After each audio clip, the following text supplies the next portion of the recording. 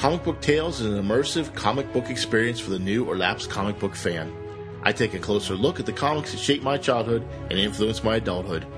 Comic books are an amazing entry into another world and even provide the pictures to complete the fantasy. Join me for a new Comic Book Tales adventure. Hello and welcome to Comic Book Tales. Today we take on a group.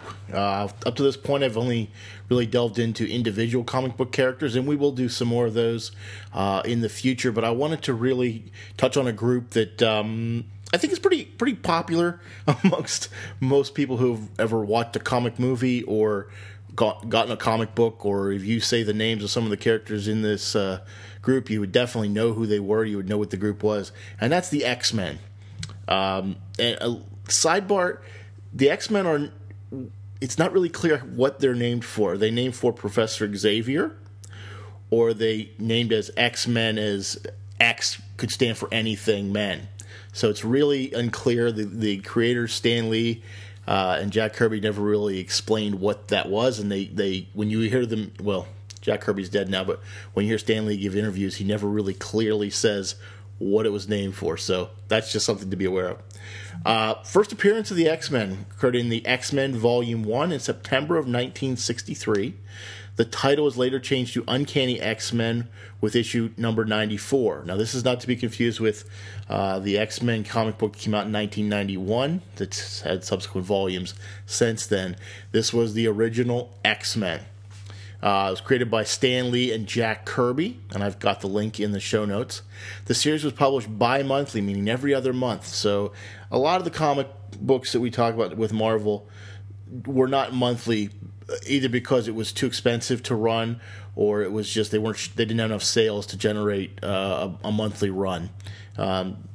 Spider-Man, one of the exceptions to this, at some points in the past, Spider-Man has had 2 books a month, 2 Amazing Spider-Man books a month. So this is every other month you're getting an X-Men.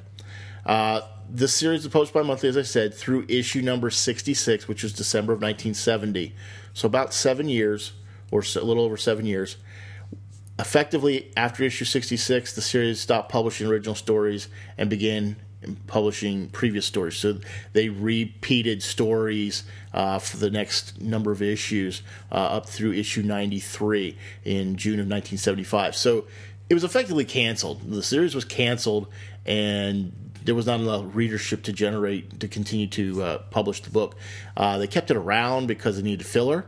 They kept something on the page. They didn't have to come up with new art, new anything. They just could republish exactly the same thing. But they gave them new issue numbers, which I think is ironic. They gave you something you had already published and gave you a different issue number, like it was something different. The lineup has changed over the years, but the first X-Men Volume 1 started with teenagers. That was Scott Summers as Cyclops, Jean Grey as Marvel Girl, Warren Worthington III as the Angel, Henry McCoy, or Hank, as the Beast, and the youngest member, Robert Bobby Drake, as Iceman. They were led by Professor Xavier. He's not a member of the team because when it was launched, he was in a wheelchair, so you're not real active as a superhero team if you can't actually walk. He is a special, and therefore, he is part of the X-Men, but he was not a member of the team per se.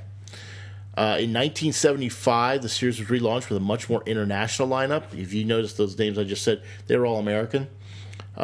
This is launched with Giant Size X-Men number 1 by Len Wein and Dave Cockrum. You might remember them from our discussion about Wolverine. They were the co-creators of Wolverine and the Incredible Hulk number 181. The new lineup consisted of Cyclops, Scott Summers, Banshee, Sunfire, Wolverine, Storm, Nightcrawler, Colossus, and Thunderbird. The series became the Uncanny X-Men with issue number 94. So remember, up through issue 93, it was X-Men, and then it became Uncanny X-Men with issue number 94. So that's something key to remember. Issue 94 started being written by Chris Claremont. The Giant Size X-Men was going to be a quarterly book, and it was only going to come out quarterly, and they decided it was so successful that they decided to relaunch X-Men with issue 94. So That's what they did with Chris Claremont. When Sunfire left the team in issue 94, and Thunderbird was killed in issue 95. So those two new members were gone after the 2 issues that we launched with. So it's kind of ironic that they brought them all in and they got rid of 2 of them pretty quickly. Chris Claremont is by far the most recognizable name with the X-Men. He had a great run, and there's some stories we'll talk about, but he was really the man who did everything major that did make the X-Men what you know them to be today. So where do we start out here? What's the jumping off point? In this episode, I've got 2 places you should start out. One is Days of Future Past, issues 141 and 142. I put the link in for the trade paperback. It's still 2 issues, but it's something you should read. And X-Men Mutant Massacre, which collected a number of different books in the mid-'80s, also by Chris Claremont for the most part. 2 very pivotal moments. Days of Future Past was made into a movie last year, and we'll discuss that when we get into the movies like the comics.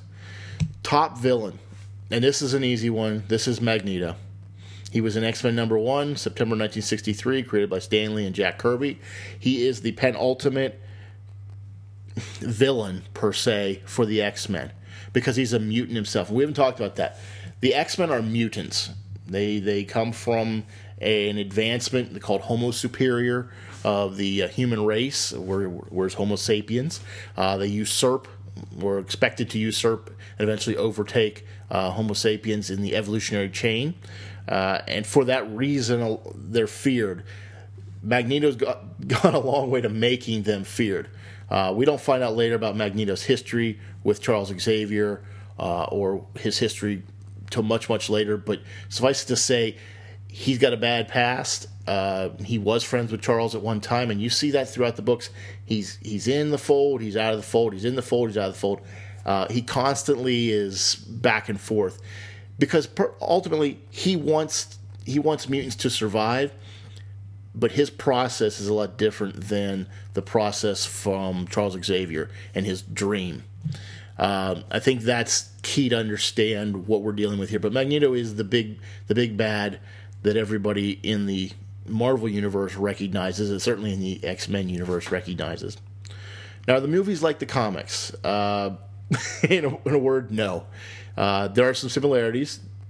The characters exist. Their powers exist in the same way. But the stories are not even close. There's quite a few differences. There's nothing in the comics that ever happened the way it happened in the movies, any of the movies. They were the first Marvel movies that were good, and I exempt X3 out of that because that was not a good movie. It was a mishmash of things that if you hadn't read comics up to that point, had read the X-Men comics, you really wouldn't understand what that movie was about. It just seemed wildly inaccurate and just strange. So the movies are not like the comics. But again, as we've said in other podcasts, enjoy the movies for what they are. Summer blockbuster fill. Don't look at them to be highbrow entertainment, because that's not what they are. That's not what comics are. They're there for entertainment value, but it's not highbrow. This isn't Shakespeare. We're not doing anything substantial here. It's action, action, action. And for that, those movies were part of that. And I actually think the reboot into the historical side of things is actually better than the first 3 original movies. So something to take a look at there. They're not accurate comically, but that's okay. That's okay. Why do I like them? This team, if you haven't gathered by now, this team is really about the civil rights movement in the 1960s. They were created in 1963. It was put together as an analog for the civil rights movement, so it was strictly as a conceit of sorts, not very veiled, but a conceit to represent civil rights movement. So these are feared individuals. They're hunted. They're mistreated. They're basically, people are afraid of them because they don't know what they can do. Now, I mentioned that about Magneto.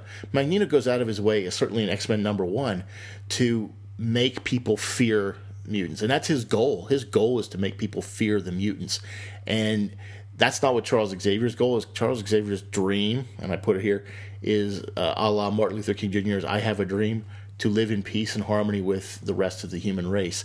Magneto wants to separate himself because he's been abused by the human race, and he's not willing to accept that they can be changed and accept him. So he sets himself apart with his Brotherhood of Evil Mutants. He does not want to be a part of the human race and doesn't think that as mutants they should even try to be part of the human race. They're better than.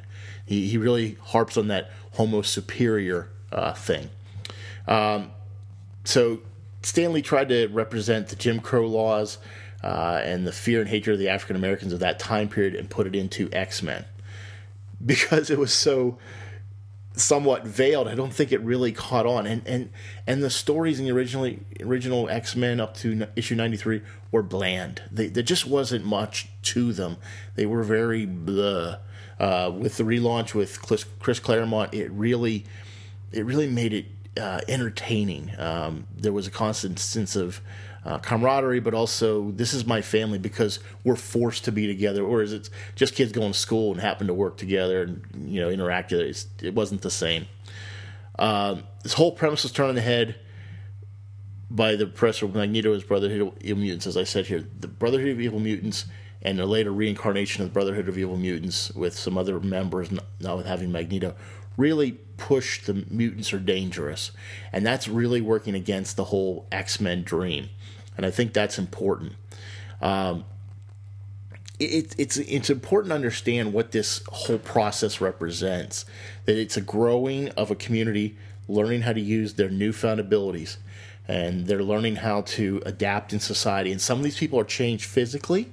Some aren't, so it's visible on the outside for some. It's not for others, and you wouldn't know they're mutants except for some of the abilities they might have.